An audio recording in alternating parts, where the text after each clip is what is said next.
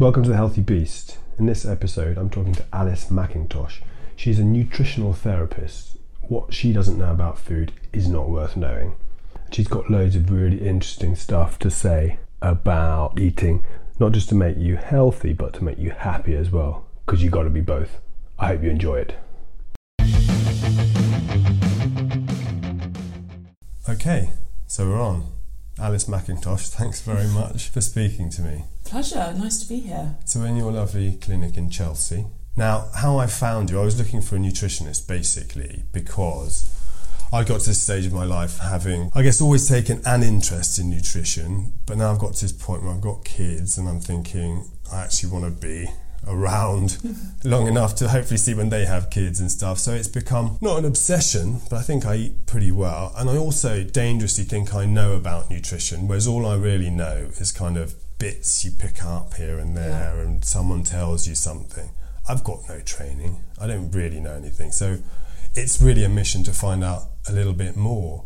And also what really interested me and what you had to say was the link between not just nutrition, the food choices you make, but why you make them and how happy that makes you feel, and the link between mood. And this is something you seem to have talked about quite a lot. Yeah, I mean, I come at it from all sorts of angles, really. And I think there's so much information online. I mean, you would know, and it can be really confusing. And I think it becomes a real battle for people. Shall I tell you a bit about my background? Yeah, that would be great, because you were a scientist before, right? So. Well, scientist. I mean, I wasn't always sort of wearing a lab coat sort of all of my 20s or anything like that. I wanted to be a doctor, actually. That was what I wanted to do at school, and I worked very hard to pick all the right A-levels to go and do medicine. I got a place to do medicine, actually.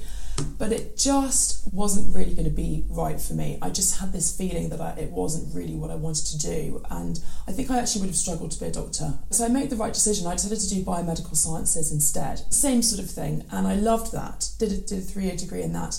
And as I got towards the end of it, I sort of thought, what next? And I'd always had an interest in food and nutrition, and the idea back then, sort of 15 years ago, the idea that you could sit down with someone and tell them what to eat to help them feel better was so interesting to me. And I took the leap and did another 3-year degree, and then went straight on to be a nutritionist after that. So it was actually my first job, which is quite unusual for nutritionists. So it's been my only career, and I've been very lucky from that perspective. Is there a quick path if you haven't done a science degree before? Like if I wanted to become one, because I think it's one of those professions that obviously they're very good ones, but in my profession journalism is guilty of, I think, treating nutrition without the proper respect. So it's like, you must find it frustrating sometimes. This is good for you, this is bad for you, this is good for you, this is bad for you. It's certainly a very pertinent question at the moment, and has been over the last 5 years or so, because there have been lots of people claiming to be nutritionists. And actually, in fact, anyone can call themselves a nutritionist. Oh, can they?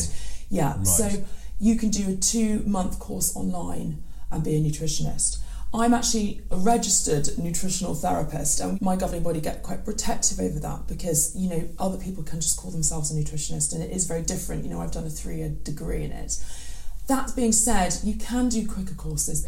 You can do 2-year diplomas. It kind of depends what you want to do with it. I'm a practitioner. I work with people one-on-one, and I help people with health conditions that can be quite serious, and you really need to know what you're doing if you want to do that. Whereas if you want to give more general advice or do it alongside being a PT, for example, which is what a lot of PTs do, they go and learn how to do nutrition on the side. Personal trainers, they might want to be able to advise their clients on general eating habits. You can go and learn how to do that. So it kind of depends what you want to do with it.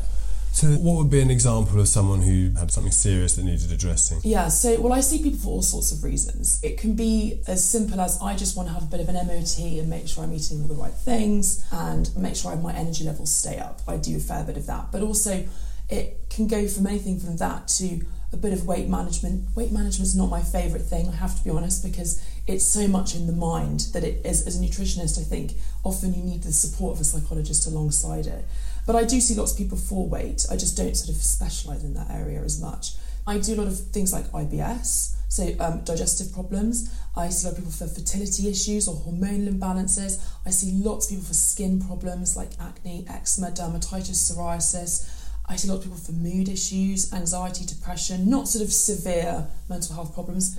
I see people who aren't sleeping well, who are stressed, And then it goes down to sort of, autoimmune conditions, people suffering from really complicated things that they just can't get to the heart of. Often it's not just one thing, they might have long-term immune problems and serious energy problems and fatigue, and they might be super stressed, and they might have digestive problems as well. So there's so much that it can help with. It there's a piece of the puzzle in terms of how to make yourself well. And how long would you work with people? It does vary enormously depending on the person and what they want and, what their objectives are. But typically, for someone who's got, say, acne, for example, so, it's not life-threatening, but it's really affecting them, and it's an issue that they've had for a long time, I might see them a few times over the first 4 months and then less after that. But some other people, I might see them for a lot longer. It depends what they want to do. If it's for weight loss, often you're seeing people for a little bit longer. With people with serious conditions, are there often certain foods you need to cut out? Or is it specific things they need to do, or are you kind of getting them towards a generally more healthy diet? It's very personalised, and that's really the key to what my approach and as a nutritional therapist's approach. Everyone needs different suggestions. Everyone needs to, first of all, practically fit with their lifestyle. So if you say to someone who doesn't like cooking and has to cook for a family of 5, and it has to be, how are you going to get someone who cooks for a big family with lots of children and so on, who may be on a budget to cut gluten? That's going to be quite difficult for them. So you might have to find a way around that if that's something that they might need to do. Everyone needs something different. I would never say that everyone needs to cut out something. Some people might need to reduce their intake of, say, dairy, but not everyone. And it is much more about just getting the fundamentals in place quite often. And then if someone's not showing improvements to their particular condition, then you might think about other things they need to cut out. Yeah. The approach that I would take is work out the underlying imbalances that's contributing towards someone's problems. So skin is another good example, but if someone's got eczema, just putting cream topically on the eczema, it's treating the symptoms, but it's not necessarily getting to the underlying cause of the problem. So that would be what I would do. I would say, right, what's going on internally that's leading to this problem? And that can be different for everyone. So you've got to work out what that person needs. Do you find you get a sense from looking at people what they may be lacking or what they may be doing wrong nutritionally? Is it one of those things where you can't stop working? You look at someone. I mean, I don't know. I take an example from my profession. I can't read anything now without you're ruined. Without correcting it in my head. So it's kind of, because I've spent so long writing and editing as a job, you can't stop doing it. So I'm on holiday reading a novel and I'm sort of thinking, I could do with a comma in there. It's maddening. So I don't know if it does that same thing where it bleeds into the rest of your life. It has the potential to, that's for sure. And you kind of have to keep a hold on that. I think when you first become a nutritionist, it's very overwhelming. It can be quite scary, actually. You read some research and it's like, gosh, we really should all be doing this. But then as you sort of work with more people and you do more research yourself and you see what works in clinic, it becomes a little bit more, you temper those things, I think. Right.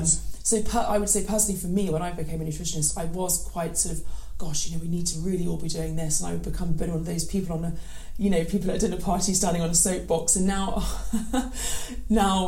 I definitely am not like that. I'm much more relaxed. So you've done it for long enough that you can. Yeah. But I do sometimes look at people and I think, gosh, a person might not be looking after themselves in the best way. Yeah. But not, it's not definitive like that. And you don't know until you speak to them and you talk to them and you test them. I do a lot of testing as well. And so you have to be... So you talk to them about what they eat? Yeah. So we've got a food diary kind of thing to do with people? Yeah, we do food diary. The food diary is very interesting for me, but it's often more interesting for the client, because how often do people write a food diary? And you don't often realise what you're shoveling into your mouth. I think people are in denial, about what they eat. It's that thing of not people say don't eat standing up, because I think people feel it doesn't count. Yeah, on a plane. If I stand eat it out of the fridge, it doesn't count. Yeah, the minute you hit an airport, it doesn't count, or something. When you're in the sky and when you're walking, it doesn't count. Oh yeah, because you're burning it off as you walk. Not true. Definitely not true. But I think we're busy. We're busy. We're on the go. We eat on the go in this country. We don't sit down to eat meals often mindfully. We're eating at our desks. This is a huge generalisation, of course, but if you're doing those things, you're often not realising or when you're cooking, you're often sort of tasting things, eating things, snacking on things, and before you realise it, actually you've not really realised exactly what you've eaten. And so that can be a bit of an education for people just in itself. So just writing it down and seeing it in black and white, what you eat. Yeah. And then of course I would ask them about their health history. So that would be very important to know how they've been throughout their life health-wise. Did they have a time where they had to have lots of surgery because of a knee issue, and have their issues got worse since then, or something, you're looking for things throughout that person's life that might have led to where they are now. And do you find it's kind of changed how you approach your own health? Because do you get nutritionists that eat badly? Is that a thing? Oh, I'm sure, yeah. Well, certainly from my perspective, I would say that as far as they go, I'm quite a relaxed nutritionist. Right. My clients are busy on the go, whether that's being a busy mum, or whether that's having a busy job, or whether they have to travel for work, or whether they're people that are often sort of living that kind of lifestyle, I guess, where they're going to have a drink and they're going to have to socialise with work, and they also want to travel and eat local food. And I think you have to be understanding of all those things. If I told a guy, working in an office where the culture is to have burgers on a Friday, that he needs to go vegan, then, I never tell someone to go vegan anyway, but he's not going to do that. You've got to be quite realistic about what people are going to do. And I sort of say, right, well, if you're going to have to socialise with work because you work in sales 4 times a week and you're going to have to drink alcohol, then that's just, and that's not going to change. Then what can I do to sort of work with you on that? How can we work around it? So I guess I'm quite understanding of that side of things. And in my own life, I would say I sort of stick to the 80-20 rule, really, which is I eat well 80% of the time, and then 20% of the time I enjoy myself. But I might go on holiday and it might be more like the other way around. 20-80. Yeah. I do the 20-80 diet, yeah.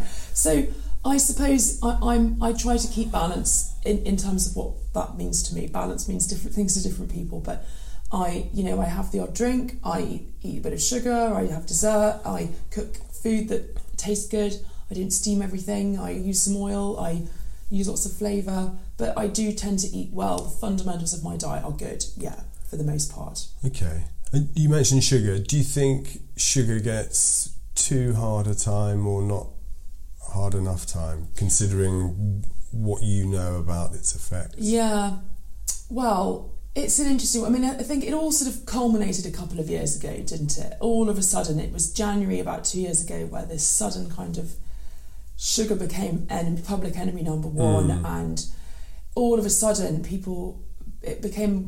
everyone was becoming aware of the fact that sugar might be having a bad impact on us. And in a way, it's a shame in a way, but I do sometimes think that it needs that real, let's bring this to light and really talk about it. And sometimes it can be quite scary when you do that, but it sometimes needs that kind of statement to make people sit up and listen.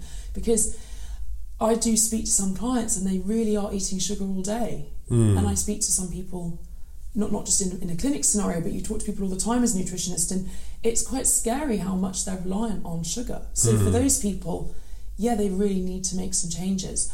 I think that we don't want to become too obsessive about things and too clean eating about things, because as we know from the following year, there was a bit of a backlash against being super, in inverted commas, clean, and the dangers of that. So I think it's this word balance, which drives me mad in a way, because I swore I'd never be one of these nutritionists that talks about balance, but I don't think people need to be terrified of having a little bit of sugar in their diet now and then, and it's your child's birthday, and it's cakes in the offices, and it's, it's fine, but it's the sort of long-term impact of having it all the time where you need to be mindful. You mentioned before about eating clean and a backlash. Yeah. Is there something wrong with eating clean? So, because I understand that in the one sense it's okay to have a bit of sugar, right? Yeah. It doesn't harm you if you have the odd cake here and there. But if you don't eat bad things, because I didn't see this thing about the backlash against eating clean. This all happened about a year ago, I suppose. It suddenly became in the public awareness that there were lots of, and there still are, and it is a huge problem, particularly young women, but also young men, suffering from orthorexia. I don't know whether you've heard of this. So orthorexia, this obsession with eating well. It's sort of like masking an eating disorder, but rather than not eating, it's just you won't eat anything that isn't helping or supporting your body or good for you. And I suppose what got coined, whether it was rightly or wrongly, there was this clean eating was a bit of a hashtag, and people just used to talk about, oh yeah, eat clean, train lean kind of thing. Yeah. And I don't think they meant it in a bad way, but all of a sudden it became, right, well actually when you think about it, that therefore suggests that all these other foods are dirty, and that we shouldn't be having them, and that they're bad, and that they're going to harm us. And there was a bit of a backlash against the clean eating movement. And I think that a lot of people had to sit up and listen. And I suppose the question for me is whether it's actually unhealthy to eat clean, or whether it's just that certain people have done extreme dieting that's unhealthy for other reasons. So, for example, it used to be a thing when I was growing up that, and it still is in some places, that fat's bad for you. This was what it was. Girls, particularly when I was growing up, would eat like zero fat diets to try. Now we know, I think you can back me up on this, that that's a terrible idea. That you need fat. And if you what were they replacing it with? A lot of the time they're replacing it with sugar. You still see, I've seen it recently, I've seen biscuits advertising themselves as low fat. And you look at it, there's no fat in there, but it's almost entirely sugar and then some flavouring and I mean, we should talk about that, but I mean, when it comes to people, it really comes back to what works for you, because if you are eating healthily and you are loving it and you genuinely don't have a problem with never putting anything bad in your body, it's not becoming an obsession, it's not becoming something that's dominating your life, dictating your decisions, and it's keeping you up at night, well, then fine. Then if you're going a bit crazy on it, again, it's a problem in itself. I suppose it's a question for me is whether it's, because those are other factors, but is that bit of sugar, is it not just not harming you? Is it actually making you more healthy? Maybe it makes you happier for a bit, and that's not to be ignored. Yeah, happy, and I think there's a lot to be. Well, talking about people living longer, the sort of eating in a group, eating socially, enjoying food. There's a lot to be said for the mental and social impacts that has on you, and the psychological, I suppose, impacts, and sort of the family setting and what that does for your health long term. If that means there's a bit of ice cream involved, then I really there's no science to back this up. I'm not sort of but I think we ignore our happiness at our peril, and I think if you're going home miserable and you've missed out on important social things. That's not a small consideration. And if you fear foods, I think as well that may not be the best way to be. So if you're finding someone that eats very, very healthily 100% of the time, there's no 20%, then, and they're fine with that and they're happy with that and they don't see there's any problems with that, then that's fine. But if you find someone where it is becoming a problem in their life and they are becoming too controlling and anxious, then that might be something to be thinking about. And I think that was what the clean eating movement sort of done, and people needed to be a little bit more relaxed about their general eating habits and not fear a piece of cake on someone's birthday too much. Yeah, for me, I never want to be that person, But then, if you work in big offices, as I've done, it's always someone's birthday. Exactly. It's it's always someone's birthday. Someone's and so every day someone's walking around with cake, and then you've got to make a decision: do I eat cake every day, in addition to what other bad things? Yeah, this is where you have to work out what balance really means, because I don't think when people first start thinking about when this sort of sugar stuff all came in, I think people looked at their diets and they realised, gosh, actually, I am eating a piece of cake or biscuits every afternoon, and I am having a couple of teaspoons of sugar in my tea. And actually that would, to me, as a nutritionist point of view, that would be considered to be actually quite a lot. But one piece of cake on a Friday afternoon, I mean, we're using the cake analogy, or a Saturday afternoon lunch with your family and a dessert, not so much of an issue. So is the most important thing, you're really doing the numbers. You're looking at, this is all the food you're eating in a week. This much of it is bad. Overall, okay, and then... Yeah, I mean, when people come to see me as well, we are trying to get on top of their health problems. So, if someone has serious energy problems and they're getting real blood sugar dips, then we might at first need to be a little bit more strict, be a little bit more restrictive, perhaps. That would be something that I'd work out with the client one-on-one. So the most of the time we are looking, and I think in a general sense, it is about overall what you're eating and keeping that good balance. It's not easy to do though. No, that's quite difficult. I suppose what's hard about it is that it's not. You're not making a sort of black-white decision about, say you get given some medication from the doctor. Take this 3 times a day. It's a very simple. It's an additional simple thing you do, and that's that. But nutrition is so woven into, as we were saying, all parts of your life. It's an emotional thing. Comfort eating is much. We seem to have stopped talking about that. It's the sort of thing people said about shepherd's pie and stuff. But I think a lot of people do eat to kind of make themselves happy. Yeah. Well, food makes you happy. I mean, it's that whole thing: live to eat, eat to live. A lot of people, they live to eat. I certainly do. I love food, and I wrote a book last year, and one of the sections, it was a cookbook, and one of the sections in it was comfort food, how to make your chicken pie plug it now. Healthy, and you know, so it's called The Happy Kitchen, yes. And in the name, you know, I mean, it was a book I wrote with Rachel Kelly. So I was her. She was really the sort of main author, and I assisted her. So I wrote all the recipes and did a lot of the science in the book. But it's a book about eating for mental health. Because her background was she'd had lots of mental health problems, and she'd even been hospitalised. You know, she was in a really, really bad way, and she got on top of a lot of those sort of very severe mental health problems. And she came to see me. It was a long time ago now. It was a good 5-6 years before we even wrote the book, which came out 2 years ago. So she was much better, but still not 100%. And her diet was terrible. You know, she'd never been taught to cook. She never really did much cooking. So she would sort of, you know, a quick sort of ready meal would be kind of what she was going for. And so we changed her diet, and that took time. You know, I was going to say before, like, when you're changing someone's diet, it doesn't happen overnight, and often it shouldn't happen overnight. It needs a bit longer to sort of gel into your lifestyle, and its compliance is not always good. You have to work out with someone what really works for them practically. And so we did that together, and she started feeling a lot better.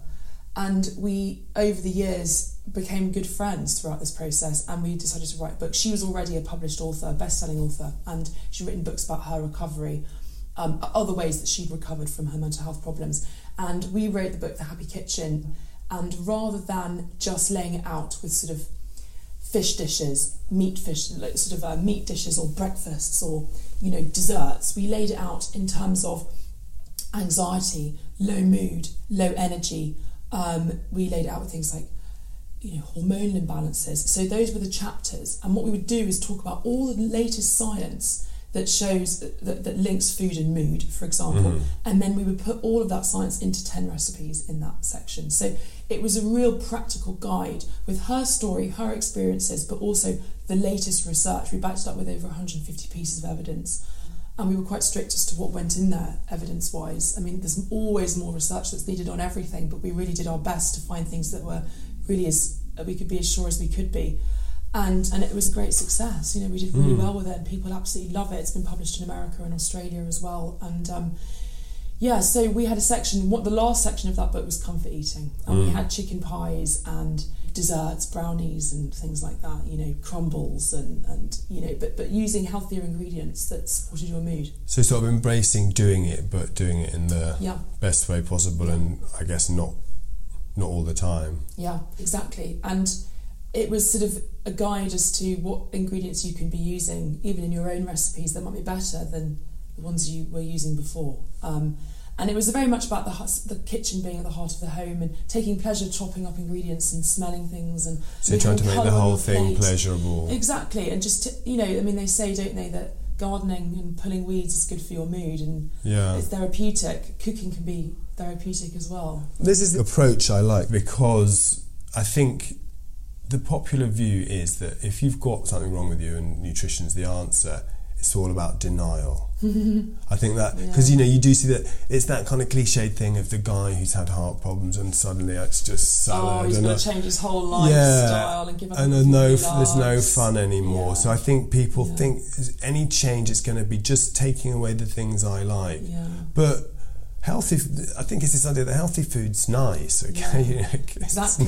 When I find myself eating a lot better, you feel better once you've finished. It's not like, because I started off by saying I wanted to be healthy and live longer, of course, but you need short-term rewards, and for me, eating good food, you immediately feel better. Oh, yeah. It's not like you're thinking, okay, well, that I'll feel the benefits from that years to come. You feel good right away. Yeah, I think there have been lots of brilliant cooks and chefs who have made eating healthily more enjoyable.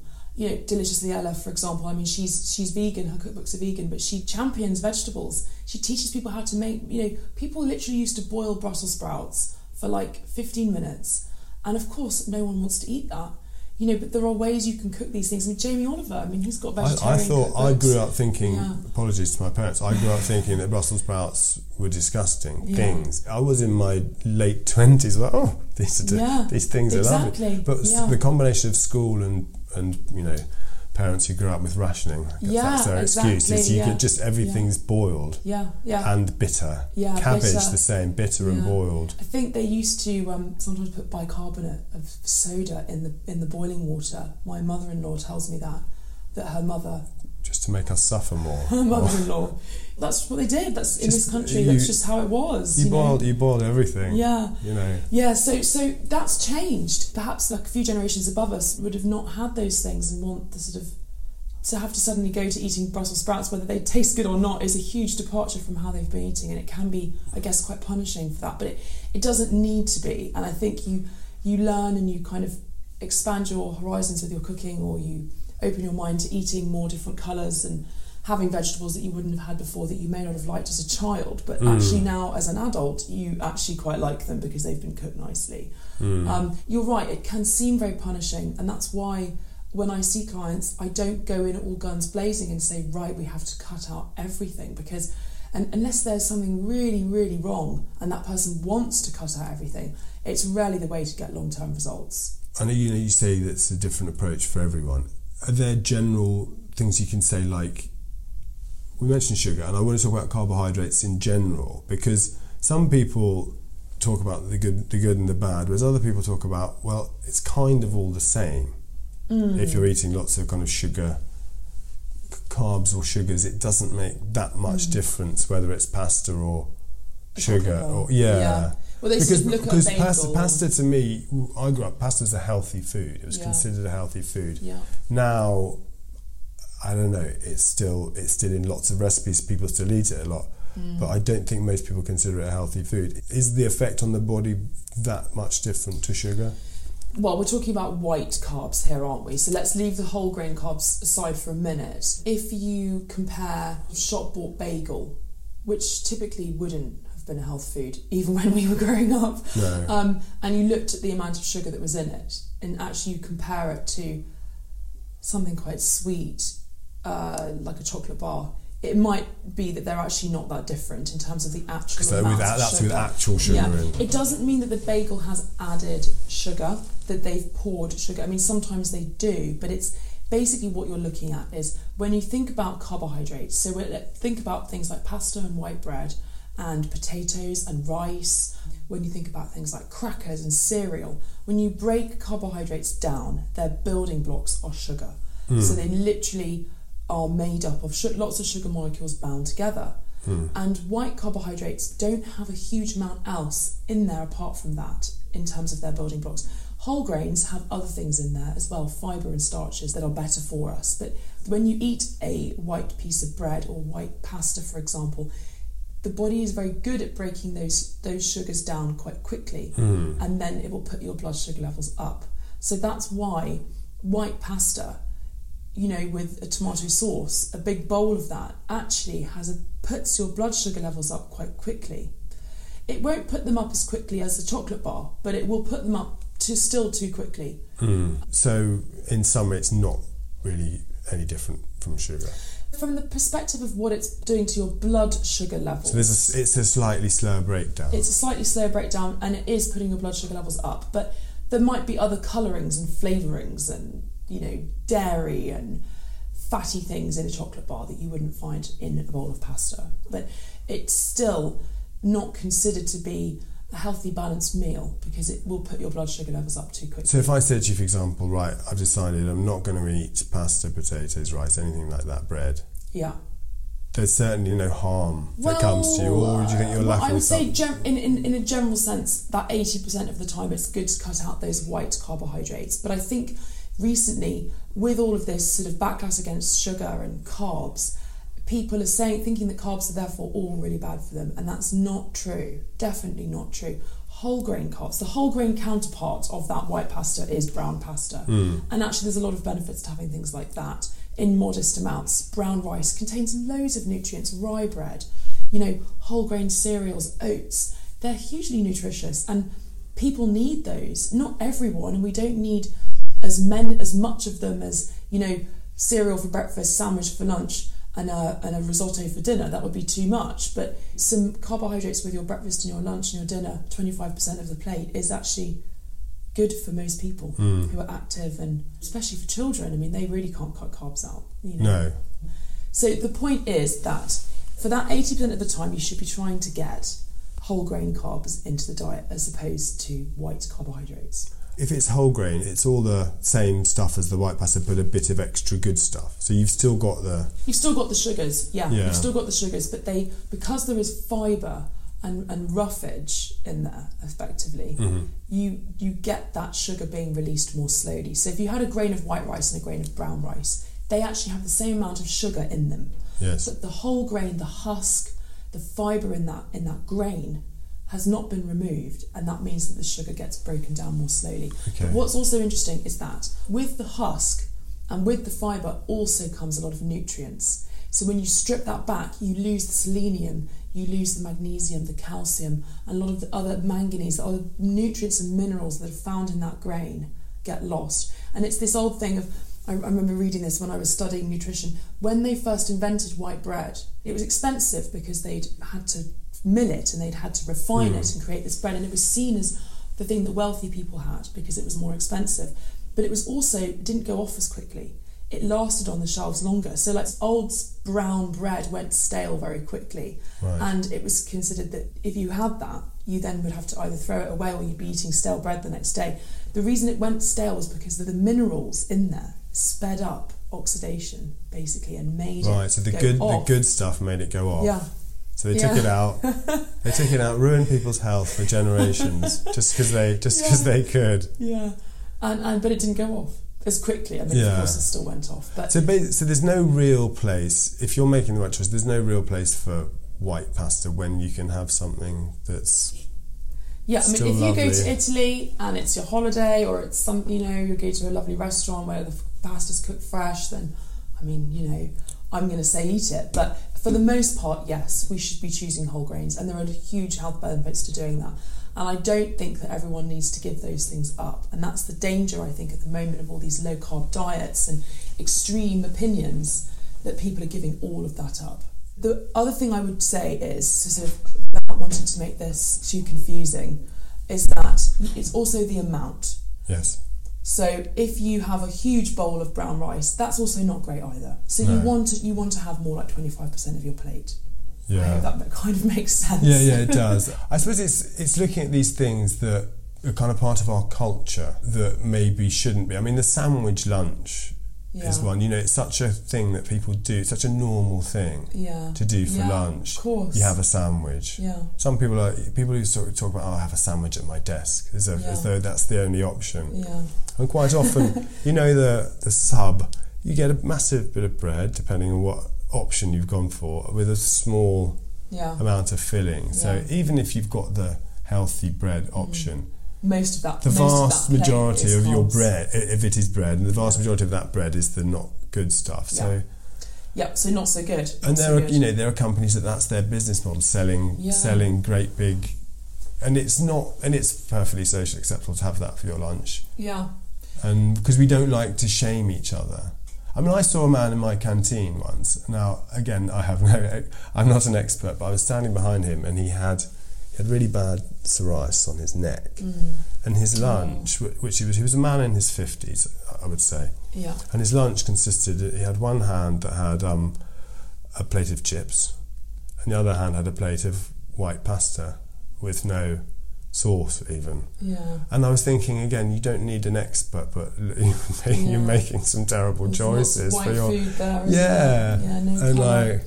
Yeah. But, yeah. you know, you... People don't know how to make changes necessarily. But, you know, and It's this was a man in a suit with a presumably some sort of level of job and education, but I know we shouldn't all be pointing and shaming each other, but there are certain things people do that you think, well, I don't know, maybe it's worth pointing out. The thing is, this is where it becomes dangerous to say to people, just eat a balanced diet. So I think a lot of, and I'm just going to say, I think a lot of doctors say to people, just eat a balanced diet. And your definition of balance is that chap's definition of balance is very different to what mine would be as a nutritionist. Now, I'm extreme, and maybe he was extreme as well, but a lot of people don't know what balance means. No. And so... They'll think that big sandwich, because it's got a bit of lettuce in and a bit of tomato, that's balance. Yeah. Whereas if that was every meal, your diet would be horrendous. And who's to say it's not every meal? You know, if it's that meal... I don't know what you're having for your dinner or your breakfast, but it's likely to be just as ill-informed a choice of what to eat. The problem is as well, once you get onto the sort of carby breakfast, lunch, dinner bandwagon, so that lunch, for example, even if you just had the white sub with a few things inside, you're likely to be hungry again in a couple of hours, 3 hours, say. And then you're going to probably choose something that's quite sweet again because your blood sugar's dropped. And that's when you're then reaching out for a biscuit and a cup of tea. Or, in fact, I'm going to be healthy, I'm not going to have the biscuit, I'm going to have a piece of fruit. But actually also, again, too much sugar, blood sugar going up again, and then you're dropping. And then, of course, at dinner, you're going to crave those kinds of foods again. So it's a real sort of cycle that you get on. And breaking that cycle is actually not that difficult. But once you break it, you realise actually how often you were eating and how much sugar it was making you eat, driving that cycle. And the thing that comes with that as well is that when you think about that typical sandwich, it would be much better if it was a variety of other things, because with the variety comes other nutrients. So in that piece of white bread, there's not really a huge amount of nutrition. In that one couple of pieces of lettuce, there isn't much either. And so what I'm trying to say is, what are you missing out on? Because there's so much other stuff that you really need, that your body needs, vitamins and minerals, that you can become deficient in if you're just relying on that kind of carby breakfast, lunch and dinner. So with variety comes feeling fuller for longer, but also comes all these vitamins and minerals. How's the medical profession changing in terms of its view of nutrition? Are they embracing... I mean, difficult for me to say because I'm not a doctor, I'm not in the medical profession, but from what I've witnessed, I would say that there have been huge improvements in the last year. There have been some amazing doctors. Dr. Chatterjee, I don't know whether you've heard of him. He's written a book. There's another guy who's written a book called The Doctor's Kitchen, and they are actual doctors working Dr. Rupi, isn't he? Dr. Rupi, working in A&E. Dr. Rupi works in A&E. They're doctors who have GPs in medical practice who are talking about nutrition quite openly and being quite brave, actually, because a lot of people get backlash for this kind of thing because there is this perception that there isn't enough evidence to back up what they're saying. So they have actually gone out on a limb and are getting backlash for it in their profession.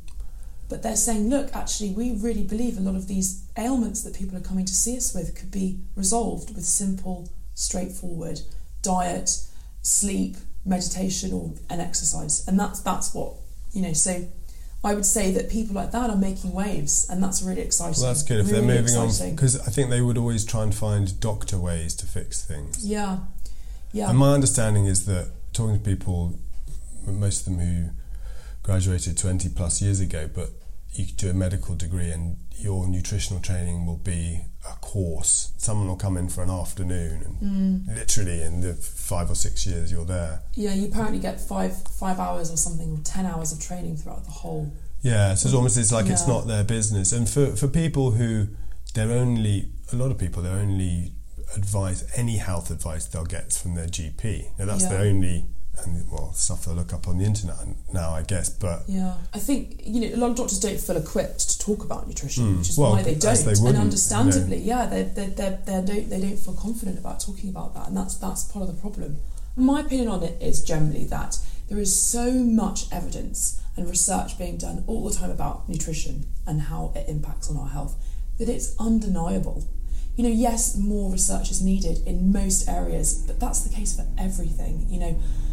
I think people need to be careful about where they're looking for their advice. They need to speak to experts who really know and who've done proper qualifications. But as time goes by, more and more of this stuff is going to filter into the public domain because it's just undeniable. Well, maybe, I shouldn't use words like undeniable, but there is so much evidence pointing in that direction, and that's why the industry continues to grow. I don't see how we can go back from it, really. No. Well, there's two more things I need to ask you. We've got about 5 minutes left, I think. First of all, about your supplement company. You launched how long ago now?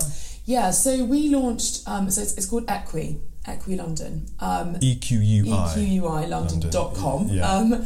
And we launched about 2 years ago. And it's interesting, it sort of follows on from that conversation because a lot of people say to me, do we need supplements, And shouldn't we be getting everything we need from our diet? And of course the answer is yes. In theory we should be.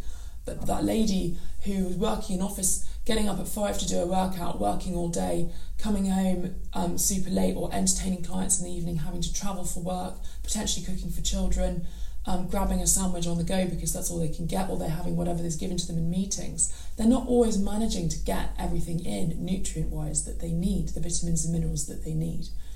And supplements can be very useful for those people. We're not just a vitamin company, we don't just sell vitamins, we have products that are targeted at, say, skin or energy or weight loss, or we have a product for fertility and pregnancy as well. And we combine lots of different other things in as well. So we use superfoods, for example, which are nature's multivitamins, things like moringa, some of the most nutrient-dense things on the planet. You only need a little bit of that to get a lot of goodness. Yeah. We combine things like probiotics, good bacteria. We combine a lot of gut support. We use things like turmeric. And we also add in medicinal mushrooms, Ayurvedic herbs, and other things that science shows can really help to balance and nourish and support a body that's being overworked, in whatever way that might be. And we get amazing results with them. Those are brilliant for people that don't always manage to eat well, and who, I think if you go into, you would know this, working in a big office, how many people on the floor are not feeling well? They're not about to die or keel over, or they don't need to take time off work, but they might have low energy, they might get headaches, they might find that their skin is bad, they might get terrible PMS if they're a woman, or all these things but we put up with them. We consider them to be normal, but they're not. We shouldn't be feeling like that. Yeah, I think that's true. We do accept a feeling of being a bit tired, and I don't know. You see people walking around and they're not. The reason I call this podcast "Healthy Beast" is because I think we're forgetting that we're animals, and if you look at people's animals going around, they don't look like they're operating at full strength. A lot of them, they're kind of slightly crushed look that people have. Yeah. I just think I'm always amazed at what people are willing to put up with, and just what they sort of just grin and bear it. But actually, we don't need to feel like that. And a lot of people that come to see me, and other nutritionists as well, or people that make an effort to change their diet, they change things and they realise how bad they were feeling before. And I set the company up with Rosie, my old friend and now business partner, and she was that person. She was actually eating quite well, but she was working all hours God's could send, and had acne. And she came, we had a chat, and I gave her some supplements. We changed a few things with her diet, and her skin improved. And that's why we developed the product, because there's nothing out there on the market that really does that. In the supplement business, there seems to be this trend for targeting men and women differently. Do men and women have because you talk about everyone being individual and having individual needs. Yeah. Are there specific differences between men and women in terms of what they need? There are, yes, there are. And I think the main thing would be women having babies, potentially. They would definitely need other things. I often think about a man who eats sort of typical diet in England probably doesn't need extra iron. They're eating, some red meat. But women are more at risk of having iron deficiency because they're having children and so on. So to make it personal, for a man like me in my 40s, is there anything particular that I need to be thinking about? I mean, I guess I'd want to ask you a few questions like how often you're exercising, are you getting enough sleep? But I would say that for the most part, there's a lot of marketing that goes into, Yes. this is for men, this is for women. This is what I'm wondering, there is a lot of marketing that goes into that, and generally I would say probably nothing sort of, unless I knew you sort of in really lots of detail, I knew exactly what you wanted to achieve, and you say you were going to the gym and you were doing lots of weights, for example, this is a huge generalisation, you might need to have more magnesium. Yeah. For example, if your energy levels were low and you were busy not sleeping every night because you have got children waking you up, you might need more B vitamins, but so would a woman, to be honest. So yes, there are some things that men and women need more of, but be careful of the sort of marketing behind that, because often they're needing similar things. Okay, one final thing. We talked about not wanting to demonise things, but I can't help it. It's the background. Are there certain, like, for example, is any good to come from fruit juice? Generally no. Can you take out the generally, or is it just... I think that the benefits that come from fruit juice, for example, freshly squeezed orange juice is a great source of vitamin C. But the problem is that with that you get all the sugar. You are literally taking all the fibre out and you are just delivering the sugary, watery flavour that you get from oranges. And there is vitamin C in there, but unfortunately the effect of that sugar will be quite significant on the body. There are benefits to having more vegetable-based juices, which is not really what you want to hear, I'm sure. But I don't see that there's a huge problem with a small glass of freshly squeezed orange juice on the weekend, but drinking loads of juice, not so good. You've got to be careful about that kind of thing. Well, that's great. We're out of time, I think. Well, thanks very much. It's really interesting to talk to you. My pleasure. Yeah, hopefully we've busted a few myths. Yeah, I hope so. Alice McIntosh, thank you very much. Thank you. Thank you very much to Alice McIntosh, who can be found at alicemcintosh.com, and her supplements company is equilondon.com, EQUI London.com. This was A Healthy Beast. I'm Richard Holt. Thank you very much.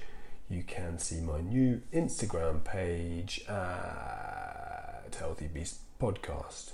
Is that right? I think so. Something like that anyway. Yeah, Healthy Beast Podcast. About 2 pictures on there, but adding to it from now. Thank you very much. Bye.